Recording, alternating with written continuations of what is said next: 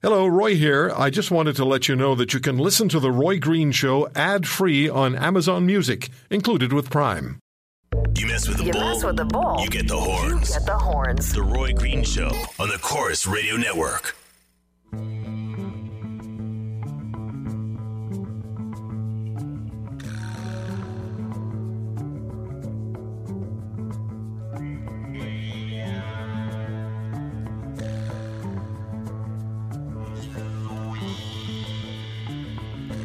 It is time for Catherine Swift, WorkingCanadians.ca, Linda Leatherdale at Linda Leatherdale, Michelle Simpson at Michelle Simpson. They're the beauties. I'm the beast.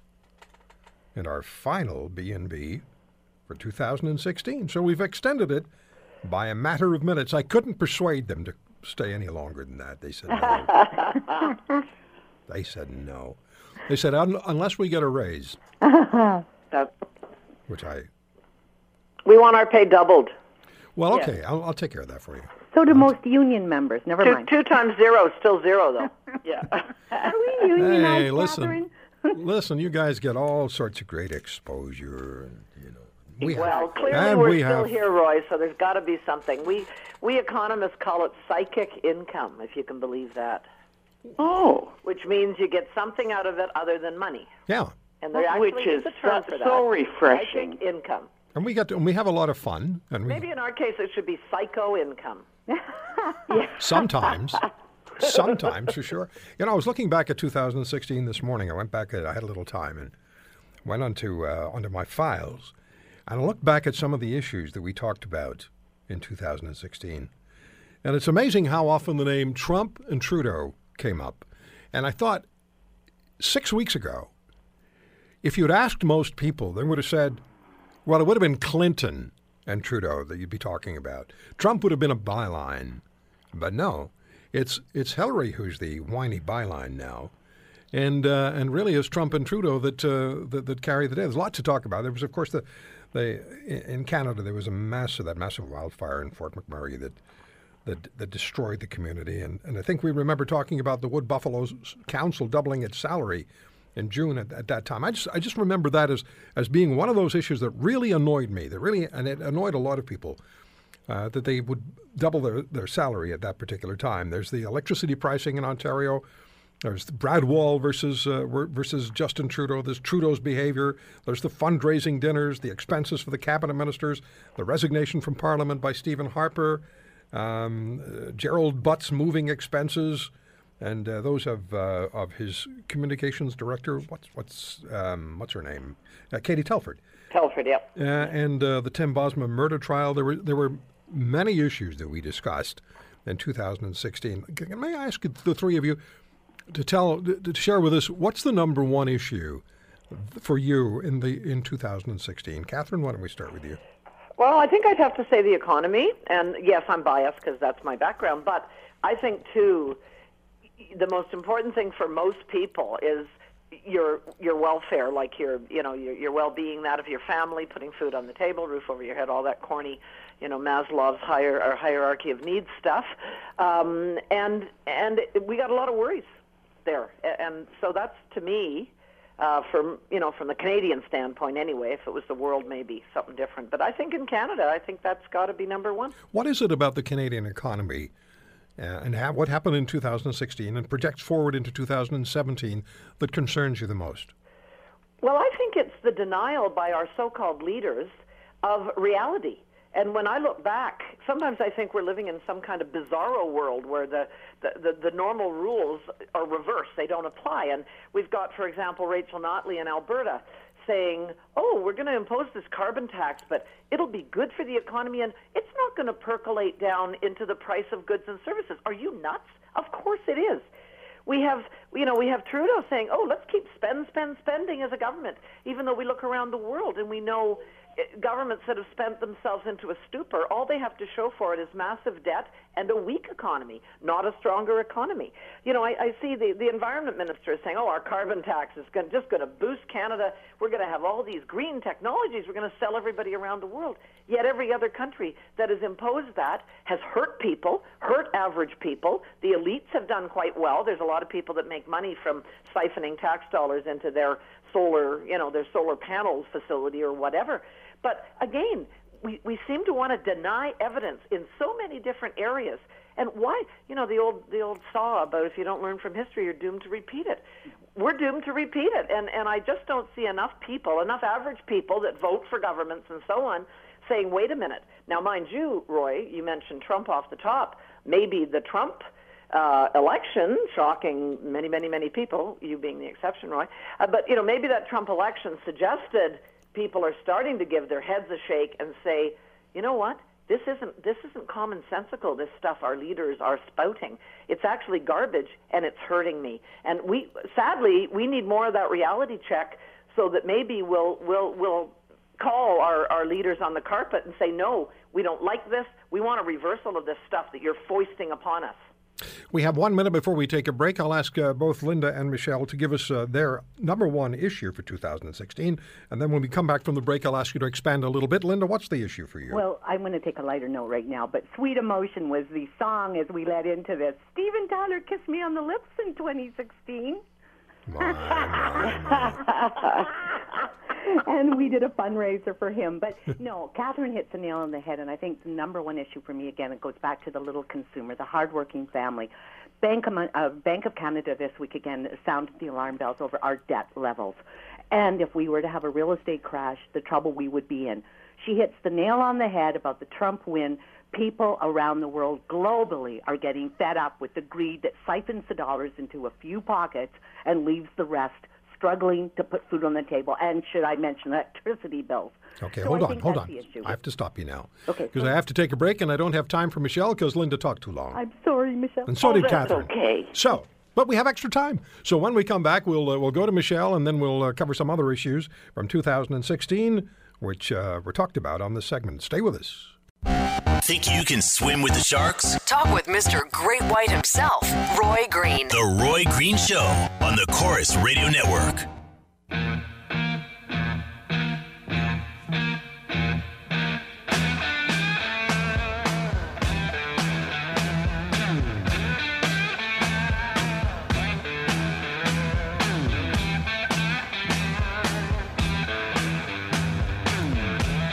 All right, we're back with Catherine Swift, WorkingCanadians.ca, Linda Leatherdale at Linda Leatherdale on Twitter, and Michelle Simpson at Michelle Simpson on Twitter. They're the beauties. I'm the beast. And what's all that noise? Somebody eating potato chips? Not me. Not me. One of you guys. I wish I was. Somebody was eating potato chips. Hey, we haven't heard from you yet, Michelle. What's the issue that most stands out to you from 2016? Roy, there were so many. But that said, I'm going to fly at 30,000 feet because Catherine and Linda carpet bombed the pocketbook issues. And to me, what really is disturbing is the attack on our democracy, both in Canada and south of the border. And the proliferation of fake news and the tall tales, and that's, dog whistle for lies to get elected and nonsense. And I'm really concerned because it is an emerging issue.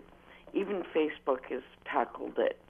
And it's the fake news and getting it out there, being the first out there. And once it's out there, that becomes the reality. And that, to me, is really dangerous. It's interesting you talk about that because tomorrow we're going to be talking about, in the first hour, the issue of how satisfied or unsatisfied people are with mainstream media and the work the mainstream media does. Now, I want to mention this to you. Must be back in in the 1980s, I spoke with Peter Jennings, the former anchor at World News Tonight, and Peter was a great guy and a good friend. And we were at that time. Peter said to me that there was such pressure to be first with a story that even if, for example, if they at World News Tonight didn't have a story, but CBS had the story and CBS was going with it, they felt pressure at ABC to do the story, even without doing their usual. And I don't want to say anything that's incorrect. This is what he said. We would feel pressure to do the story without doing our usual checking to make sure that it's authentic. We would trust the other organization to have done that properly. Even then, there was a premium on being first. But I think, Roy, it's gotten bizarre, where people will make it up, and then it becomes a mindset for some, and you can't shut it down.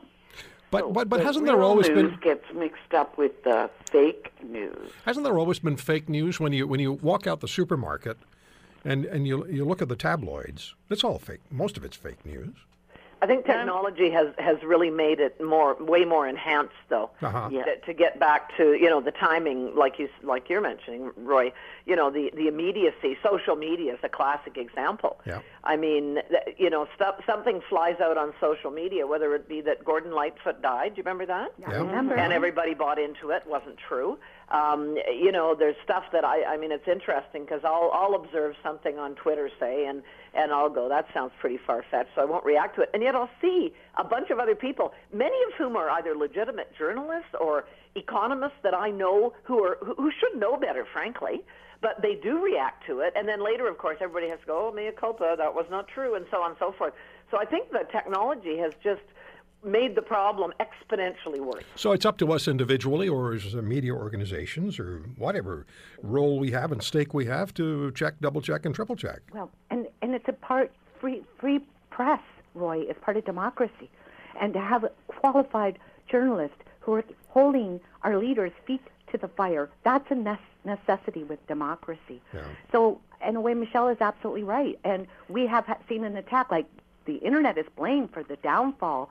But I think there's some players and hedge funds that are getting rich, and journalism is getting slaughtered. So I think it's something that we need to be very concerned about. Yeah, One thing I'd like to add, I'm proud to be part of this group because I don't think we disseminate information that is patently false just for the sake of, ratings. So there you go. No, we wouldn't do that. We have fun. We cover issues that matter, and we cover them in a way that you know what matters is that this segment is so well received by our listeners, and you see that reflected on social media. But I have to take a quick break here. We have to call you back because there's a sort of annoying little techno hiss or wobble on the phone on one of the phone lines. That's what I thought the potato chips were. So we'll have to call you back. So we'll hang up on you. We'll call you back in 2 minutes. And for everybody else, we'll be back in 3 minutes. Direct, hard-hitting, no holds barred. The Roy Green Show on the Chorus Radio Network.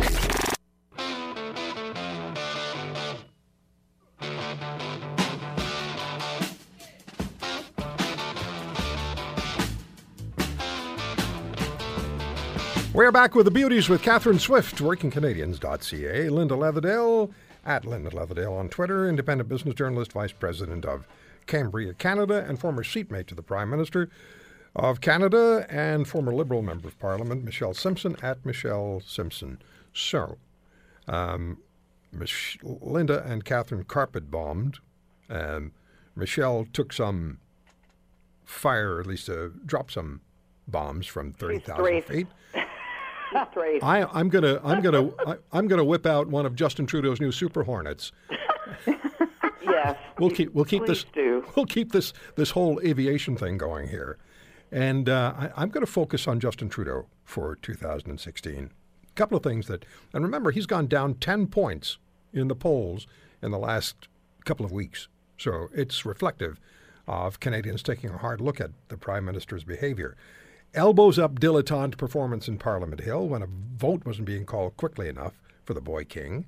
Consigning 3 women Liberal MPs, including a cabinet minister, to being gender segregated at an Ottawa mosque. His praise-prose eulogy for a murderous dictator named Fidel Castro. The fundraising dinners pay for access. And what he's been saying and explaining, it sounds like gibberish.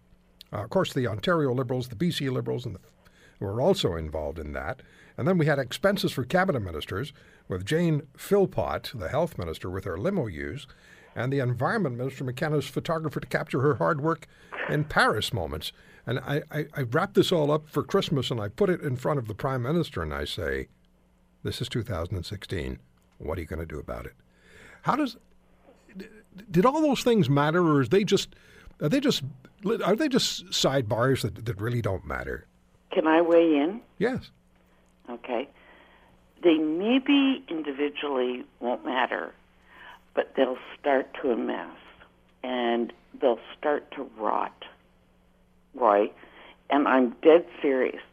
When I watched Justin Trudeau explain about the, paying for access, it was very clear he was so uncomfortable. And why he would defend that position, he looked like a deer in the headlights. And I thought, well, Liberals, here we go again. Yeah.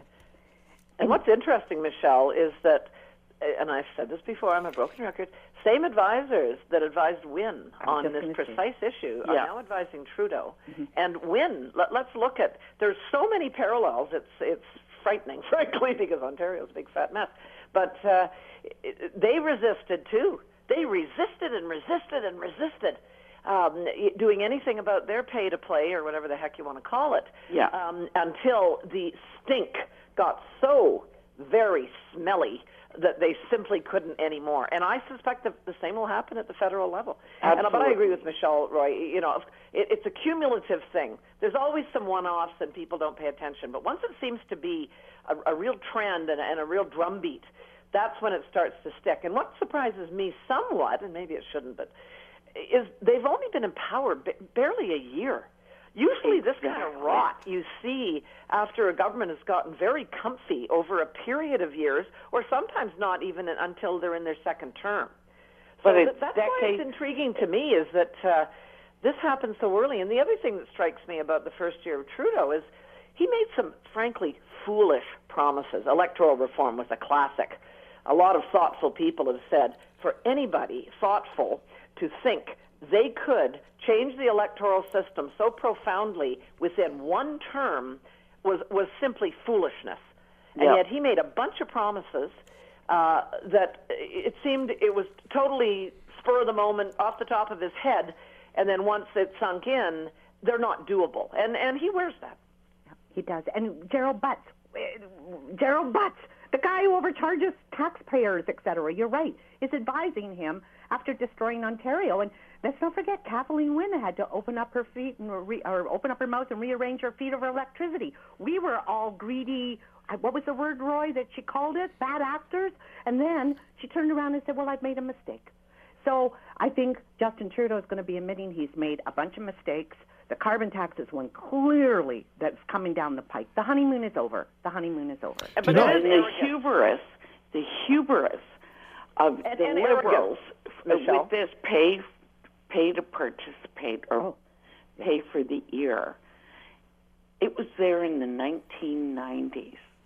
And I was uncomfortable with it then, and I hate it now. It's quicksand. It's a bog for Mr. Trudeau, and he does not seem to be capable of thinking quickly on his feet. Yep. And he gets bogged down very, very fast. And you know that he knows that he shouldn't have been doing this. He knows that there's no way his minister should have been charging taxpayers for a photographer and for limousines, and then turning around and blaming previous administrations or just the way things are. We want to change things, but we couldn't because it's been in place for such a long time. Nobody buys that BS. No. Nobody. Nor should they. Least of all me. Yes. Well, least of all you, exactly. There's also been some profound incompetence. I mean, look at Marianne Monsef for the electoral reform. I mean, watching her speak was painful under any circumstances. But I do see this undertone of arrogance that we're going to tough it out, and we're so great that eventually people will come around to our way of thinking. I still think that underscores a lot of what they're doing, and it'll still take a ways to diminish that. Yeah. The moment the Conservatives and the NDP have their new leader, and boy, they're taking their time, but the moment they have their new leaders, and if their leaders are capable leaders, and if their leaders have policies and have approaches and ways of explaining themselves to Canadians that is appealing, Trudeau's in serious trouble because he's laid the groundwork. He's laid the foundation for trouble. Yep, early on too. Yeah. Early on. Do you know what? Here's a good news story. A bad news, good news story. And I'm going to go back to the Fort McMurray wildfire. The bad news is, of course, the tremendous damage that was caused by that fire to the community and beyond, but particularly Fort McMurray. The good news is the incredible community spirit that was displayed by the people of Fort McMurray as they helped each other get out of there and in convoys, and then are coming, lived away from home for as long as they did, and now are back in many cases rebuilding. And we've been in touch with Stacey and Kevin, our two Fort McMurray residents who've been our go-to people. Plus, there was the incredible generosity of Canadians across this country who stepped up and provided more than $50 million in support for their fellow Canadians at Fort McMurray. That was, to me, an expression of what we're capable of as far as caring for one another is concerned. There was a bit of a weird moment when Trudeau tried to explain to us what had been going on, because it's as though we hadn't been watching. But anyway, it was a wonderful expression of national community spirit after a terrible catastrophe. And I couldn't agree with you more, Roy. And to think Patty Janetta and so many different, Jim Cuddy, Ronnie Hawkins, everybody. We went to Roy Thompson Hall and raised a bunch of money, and the firefighters actually came in. But the spirit. But then I recall that we talked on air, Roy. There weren't people that shared in that necessarily. The people that hate the oil patch, the people that don't appreciate that Alberta is such an important part of our economy. There was some rude comments going on against social media. You're absolutely right. They said some idiots said they deserved it. Yeah, some of the fruitcake. Anti-oil under any circumstances brigade. Yeah. Well, wasn't there a guy by the name of DiCaprio who thought that the Chinook was an example of global warming? Yeah. Oh my God! There's another bunch of fake news. Is a lot of the balderdash that's said about global warming. And there's another high beam on the highway of life, right? And temperatures have dropped, so I'm really wondering how the facts are going to be twisted by the global warming crowd in the next little while. Fake news, Catherine. Yeah, exactly, Michelle. Exactly. Is there an international story that you recall from 2016 that other than Donald Trump? Oh well, Trump for sure. But how about Syria? And you were injecting some positivity there with how Canada reacted to Fort Mac's horrible circumstances. But, we are still in Canada, around the world, despite our stupid political leaders' actions that hurt us, we are still so much better off. And when I read about what's going on in Syria right now, and I think back to when that poor little baby, Alan Kurdi, remember, washed up on that beach and that... Oh, my God, the picture. World, and they started blaming the Harper government. And yet right now, equally and worse atrocities are going on in Syria. And yet, where's the media blaming? Listen, and I'm not saying they should be blamed, of course, but, it's funny how they pounced on Harper totally with no facts, with zero facts to back that up. But now that, the thing has persisted, and even our defense minister has said, not our fight, people, not our fight. And yet, there doesn't seem to be much in terms of... criticism of the media by the current government. Well, just before we began with the B&B segment, I spoke with Colonel Peter Mansour, the former executive officer to General David Petraeus during the surge in Iraq, and he was speaking about the situation in Syria and explaining, the U.S. involvement or lack of involvement, and he's quite concerned about what lies ahead. Unrest will continue for the foreseeable future, and it has the potential to spread. And what about emboldening Putin? Putin won. Yeah. I know. And he's probably the most dangerous guy in the world right now, Trump notwithstanding. Ah, there you go. No, but that Trump's his sidearm. as far as we'll I'm see. concerned. We'll see. I mean, I think there's a lot of speculation about that, but I mean, I don't think Trump, for all his foibles, is inherently evil. I think Putin is. Oh yeah, no, and he's Trump is inept, I think, and I guess we'll find out.